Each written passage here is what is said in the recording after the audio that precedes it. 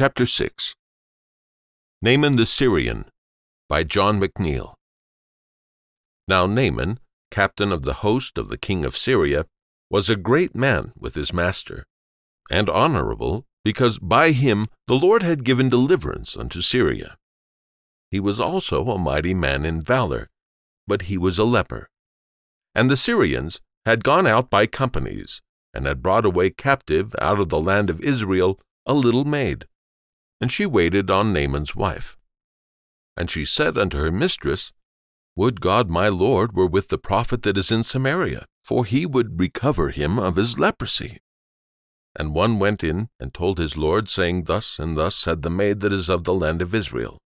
And the king of Syria said, Go, and I will send a letter unto the king of Israel. And he departed, and took with him 10 talents of silver, and 6,000 pieces of gold, and 10 changes of raiment. And he brought the letter to the king of Israel, saying, Now when this letter is come unto thee, behold, I have therewith sent Naaman my servant to thee, that thou mayest recover him of his leprosy. And it came to pass, when the king of Israel had read the letter, that he rent his clothes, and said, Am I God, to kill and to make alive, that this man doth send unto me to recover a man of his leprosy? Wherefore consider, I pray you, and see how he seeketh a quarrel against me. And it was so, when Elisha the man of God had heard that the king of Israel had rent his clothes, that he sent to the king, saying, Wherefore hast thou rent thy clothes? Let him come now to me, and he shall know that there is a prophet in Israel. So Naaman came with his horses and with his chariot, and stood at the door of the house of Elisha. And Elisha sent a messenger unto him, saying, Go and wash in Jordan 7 times, and thy flesh shall come again to thee, and thou shalt be clean. But Naaman was wroth, and went away, and said, Behold, I thought he will surely come out to me, and stand, and call on the name of the Lord his God, and strike his hand over the place, and recover the leper. Are not Abana and Pharpar, rivers of Damascus, better than all the waters of Israel? May I not wash in them and be clean? So he turned and went away in a rage.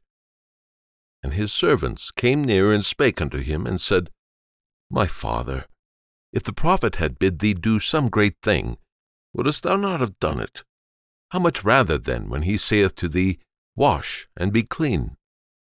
Then went he down, and dipped himself 7 times in Jordan, according to the saying of the man of God. And his flesh came again like unto the flesh of a little child, and he was clean. 2 Kings 5, verses 1 through 14. Leprosy, a type of sin. Leprosy is a type of sin. How much teaching there is in the type, you and I hardly know. When I preached once on the cleansing of one of the New Testament lepers, I said that I thought the sight of a leper would greatly tend to awaken and give practical meaning in our minds to all Bible teaching about the exceeding sinfulness of sin. I have since seen a returned missionary who described to me what leprosy really is, and the awful effect that the first acquaintance with it has upon one's eyes and heart and understanding. The majority of people have not seen it, but let us understand that leprosy is one of the Bible's representatives of the intense malignity and defilement of the mortal disease that has attacked you and me, sin. Naaman, then, was a typical man, a man afflicted and covered with this typical disease, and we have to follow the turnings and windings of the narrative in order to see how this typical sinner makes out when he comes into contact with the Lord God Almighty, the only God of grace and salvation for a leprous sinner. The depth of our need. Notice how the Bible puts this doctrine of the depth of our need as represented in the disease of leprosy. Many people stumble at it. The vision of a leper is a sermon to everyone who sees him as to what sin is in its insidious but mortal and, except for one cure, incurable ravages upon the inner man, the soul within us. I am stating the doctrine roughly and harshly. I may so put it in a way that you might think is a somewhat unbalanced way. Do not blame the Bible. The Bible is wonderfully considerate. As it states the case of Naaman, so it is willing to state the case of everyone. It states it, but see how softly it does so. Now Naaman, captain of the host of the king of Syria, it admits that he was a captain, was a great man. The Bible admits that he was great and honorable. The Bible admits that, because by him the Lord had given deliverance unto Syria. He was quite a special man. He was also a mighty man in valor, a good general, perhaps the only general. The Bible admits these things. However, after making these admissions and taking in everything by the way, it does say, and it dares to say, and it insists upon saying, but he was a leper. Just as it is put there, so I would like to put it here. You are friendly. I admit that you are friendly. You are not a drunkard or a harlot or a degenerate. I am willing to admit that. However, at the bottom, the last analysis of all that you are yields this: you are a sinner. You are a leper. That is the last analysis. Taken into God's scales, tested in his crucibles, weighed in his balances, here is the analysis. But he was a leper. Friendly, but a friendly sinner. Refined, but a refined sinner. Wealthy, but a wealthy sinner. You may be a nobleman of the land, but you are a sinner in regard to your spiritual condition. The Bible makes all allowances. It is not rude.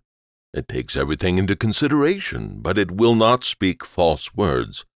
It will not say peace when there is no peace. Jeremiah 6, verse 14, 8, verse 11. It will not give you a clean bill and allow you to come into port when you should be riding quarantine because there is infectious disease on board. The Bible will be honest with you. While it makes all admissions on certain grounds as to what differentiates you from other people who are dishonorable and dishonest and have broken vows outwardly, it goes straight into the conscience and says, after all, you are a sinner.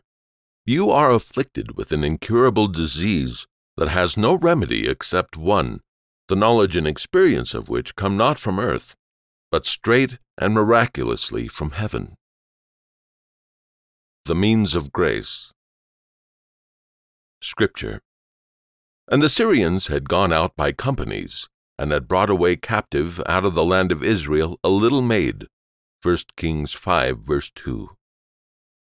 Now does it not look as if this were a roundabout road to the well?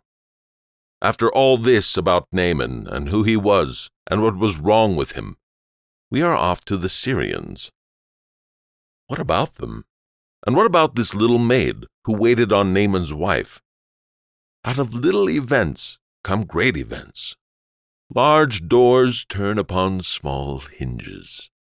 Such a thing as this wonderful story of God's gracious dealing with poor Naaman turns upon that seemingly trivial incident that a marauding, thieving band of Syrians took away captive this little maid when they crossed the borders and went into Israel. They builded better than they knew. I can imagine that the band of Syrians came back, and all their plunder was a little maid. Oh, how their companions laughed at them! It seemed to have been a poor excursion, a great deal of toil and trouble and effort for very little, when they came back with only this little girl.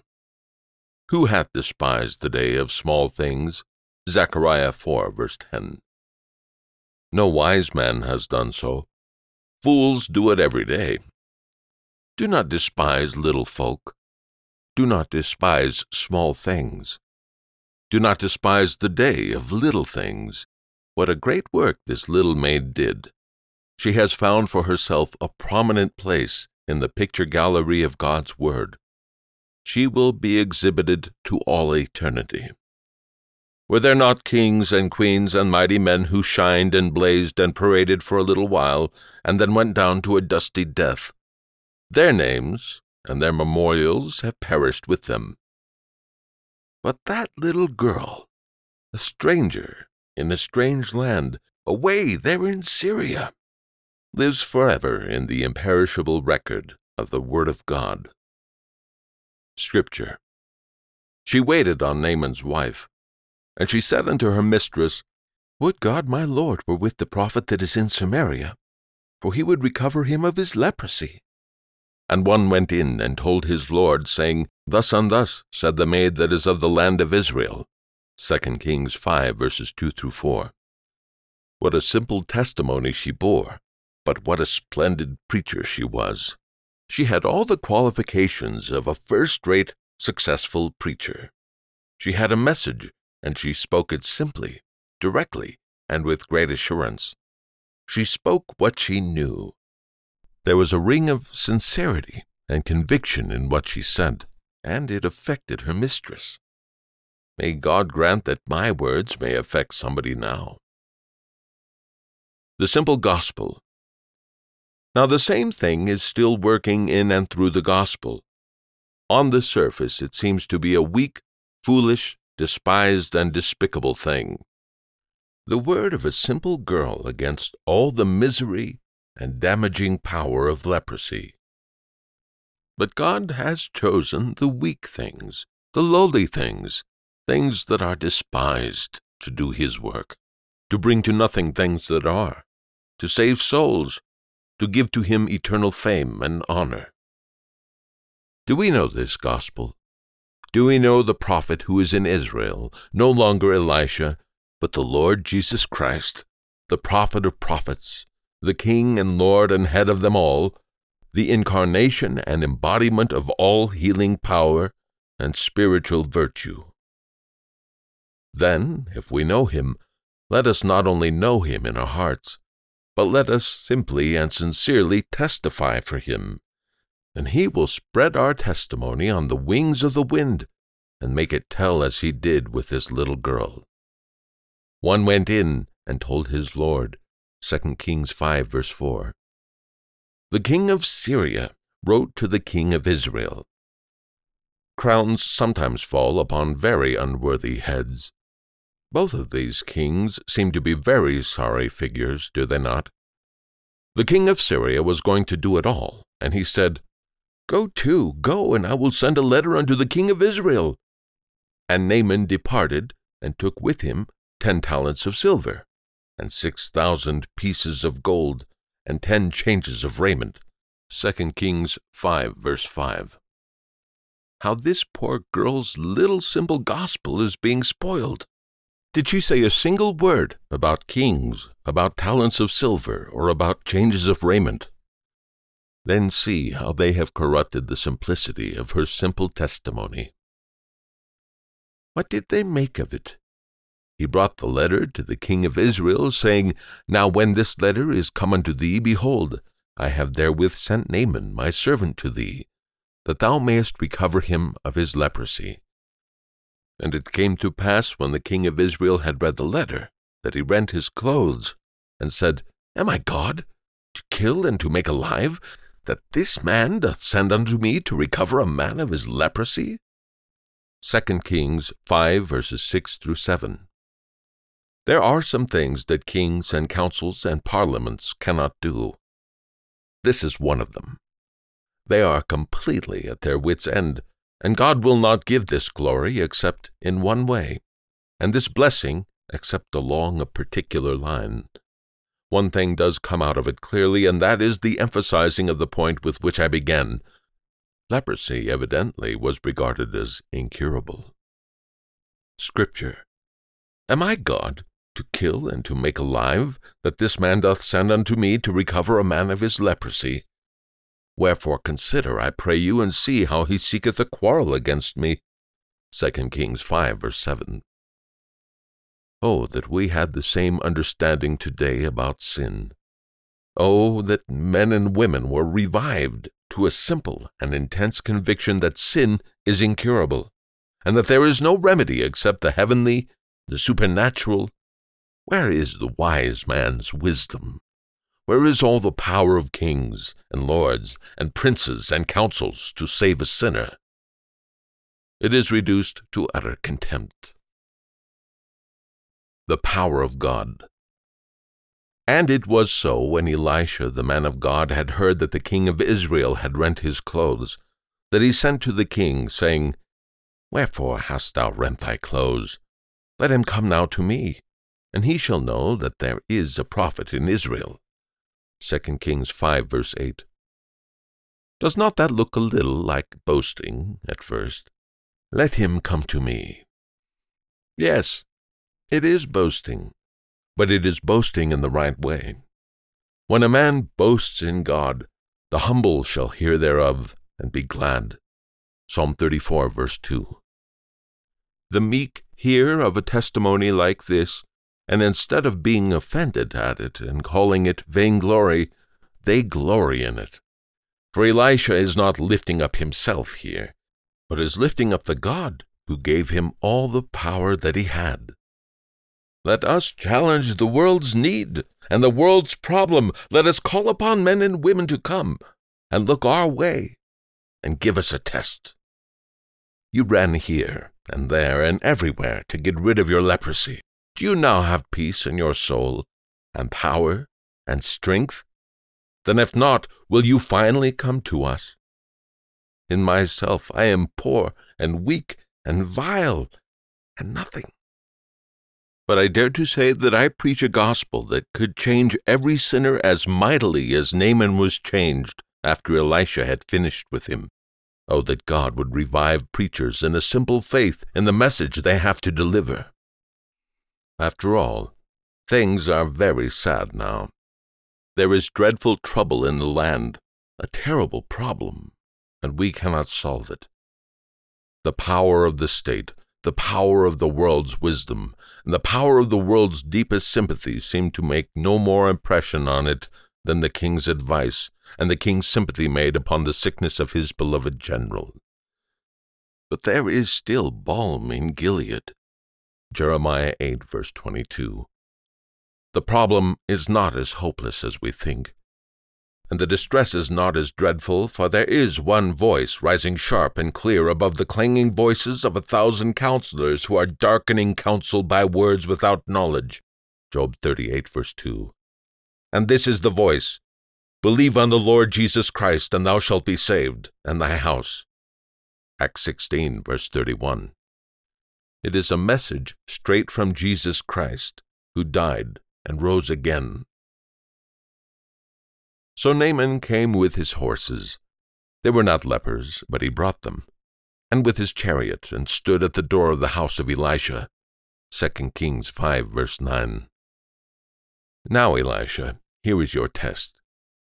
You were never in such a perilous place before after all that has been said about Israel and Israel's God. How people criticize the gospel. Will they eventually open their eyes?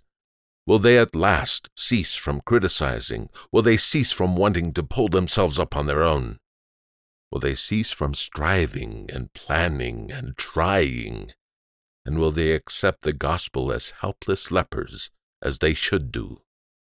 As God is my witness, I do believe that if you have not been washed in the blood of Christ, Naaman's loathsomeness is only a poor picture of your condition in the sight of God. No, Elisha was not being tested, nor was God. But Naaman was on trial, and he did not come through it very well at first. Elisha sent a messenger unto him, saying, Go and wash in Jordan 7 times, and thy flesh shall come again to thee, and thou shalt be clean. But Naaman was wroth, and went away. And you remember what he said. Behold, I thought he will surely come out to me. 2 Kings 5, verses 10 through 11. To me. Yes, I am a leper, but I am not an ordinary leper. I'm a general, a prince. I am here with these jingling horses and chariots. Will he deal with me in this way? Have you never experienced this rage? Is it not in your veins at this moment? After all, the worst kind of a gospel hearer is that one who comes and goes, and comes and goes, and you never find him either sad, or glad, or mad. Never. There they are like a ditch without fall or flood, like the Mediterranean without ebb or flow, but at the one fallless and floodless, contemptible level. I like to see people mad in a certain way when a man like Naaman is being led along a line like this, when he is taken so far away out of his own sphere, or so far off the beaten track, so completely away from what he expects, when the Lord's message through Elisha falls upon him at an angle of incident so unexpected. I can quite understand him. I cannot suppose that the Lord was angry, and I do not suppose that Elisha was angry.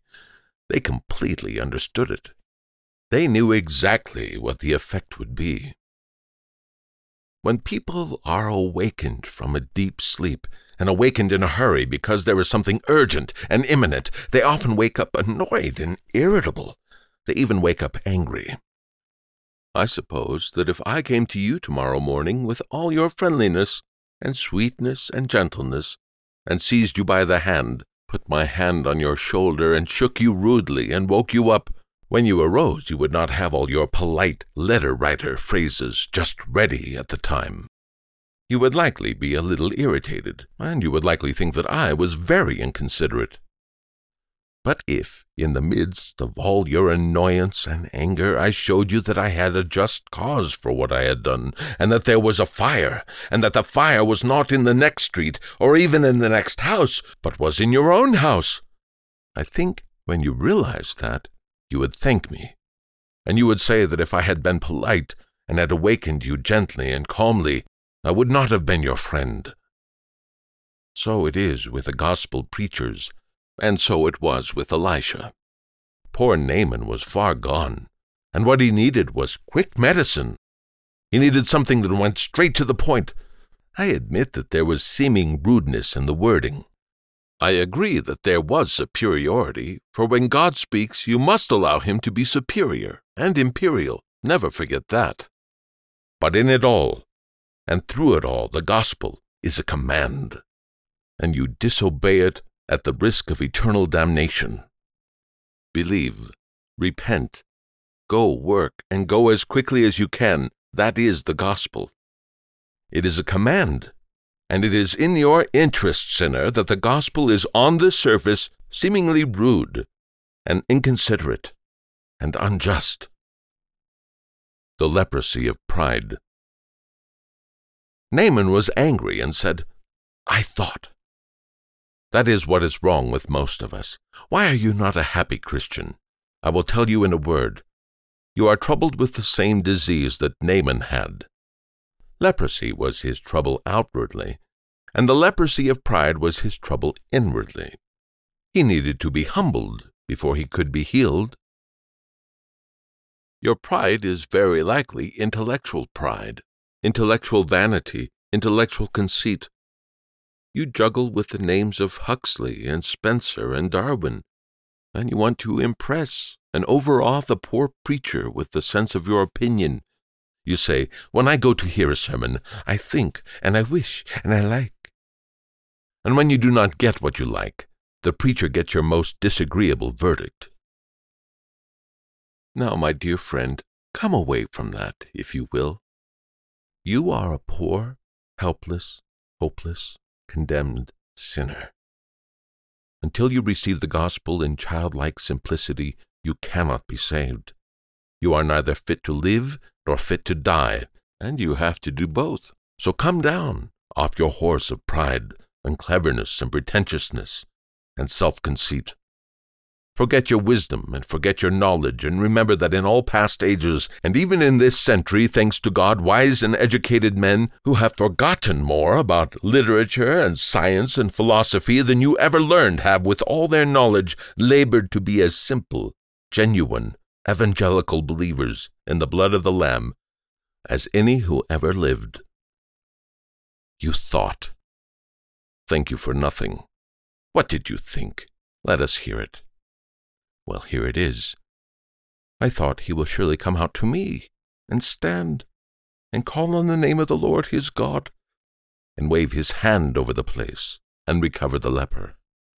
2 Kings 5, verse 11. That is, I thought that he was a magician and an enchanter, and that he would come and say, "Hey, presto, pass," and the thing would be done. Is not that about the length and breadth and depth and height, my friend, of your idea of what genuine religion is? The thoughts of people in Naaman's condition are worth little. Naaman spoke out his thought, and there it is. When salvation comes to us, it comes when we get rid of our own thought, or we hold in our own thought, whatever it may be, and we choke it down, and we allow God to speak. God's thoughts are what we need to know, and God says, "My thoughts are not your thoughts, neither are your ways my ways, saith the Lord. For as the heavens are higher than the earth, so are my ways higher than your ways, and my thoughts than your thoughts." Isaiah 55, verses 8 through 9. Be silent, be still, and know that God is here, that God is speaking, and that you should bow your head, keep silent, and believe. Are not Abana and Pharpar, rivers of Damascus, better? 2 Kings 5, verse 12. Oh yes, with what contempt people sometimes speak of the gospel until they have tried it. The old gospel. Naaman, dear, if Abana and Pharpar were waters that would have cleansed you, why did you not go to them? Why did you come here at all? Have not some of us spoken in the same rude and contemptuous way about what we call old, narrow-minded, bigoted, puritanical doctrines, until we tried them? But when the day came when our sins were clinging to us, the sorrows of death compassed us, and the gates of hell got hold upon us, and we found trouble and sorrow, then we changed our tune.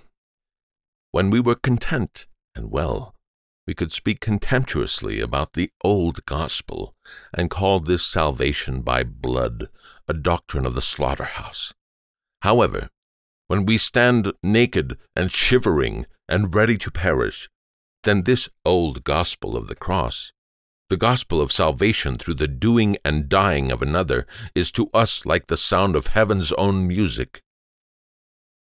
Do not talk against the gospel, my friend.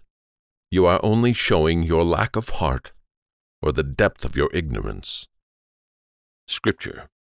And his servants came near and spake unto him, and said, If the prophet had bid thee do some great thing, wouldest thou not have done it? How much rather then, when he said to thee, Wash, and be clean? Then he went down and dipped himself 7 times in Jordan. 2 Kings 5, verses 13 through 14. The man of God had told Naaman, Go and wash in Jordan 7 times. Naaman had to humble himself to obey the gospel, and you and I must do the same. We do not give up intellectuality and the powers of the mind. We simply crucify their pride. That is all. Blessing comes by obedience. And his flesh came again like unto the flesh of a little child, and he was clean. 2 Kings 5, verse 14. This is the gospel. Will you try it? Will you do, my friend, what you never did before? Will you humble yourself simply to believe? The gospel will never prove its power in anybody as long as the person criticizes and questions. The gospel is for believing. The gospel is for receiving. O taste and see that the Lord is good. Blessed is the man that trusteth in him. Psalm 34, verse 8. At last, Naaman is a sadder and a wiser man. He is spoken to kindly by his servant. Naaman had his good points about him, but after those good points, there was the leprosy.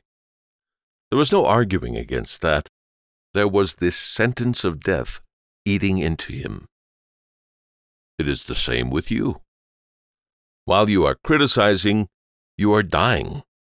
Hell opens its mouth to receive you while you are criticizing, and wanting another gospel to satisfy you. Do not forget that.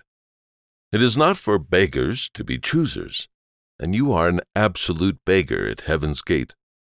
You are completely dependent upon God's abundance and generosity, and when it is offered to you, it is not right for you to take the sneering or angry tone that you do. Let us cease from all such superfluity of naughtiness, James 1, verse 21, and in simplicity, like the poor dying lepers that we are, let us receive salvation through Jesus Christ, through his atonement.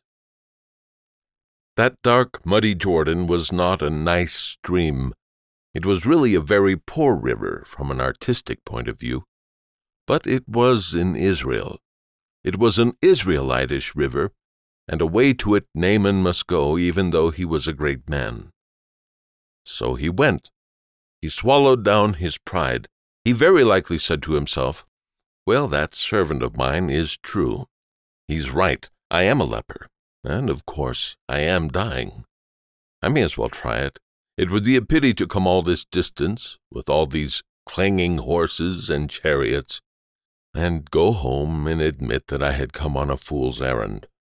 Maybe there is something in it after all." So he went down. He stooped to conquer, and he conquered by stooping. He gave in to God, and he won. For a time he seemed to be no better, only much wetter. But dipping 7 times, when he came up the 7th time, he left his leprosy in the last plunge. The flesh came to him as with that leper in the New Testament, to whom Christ said, "Be thou clean," and immediately he was made whole.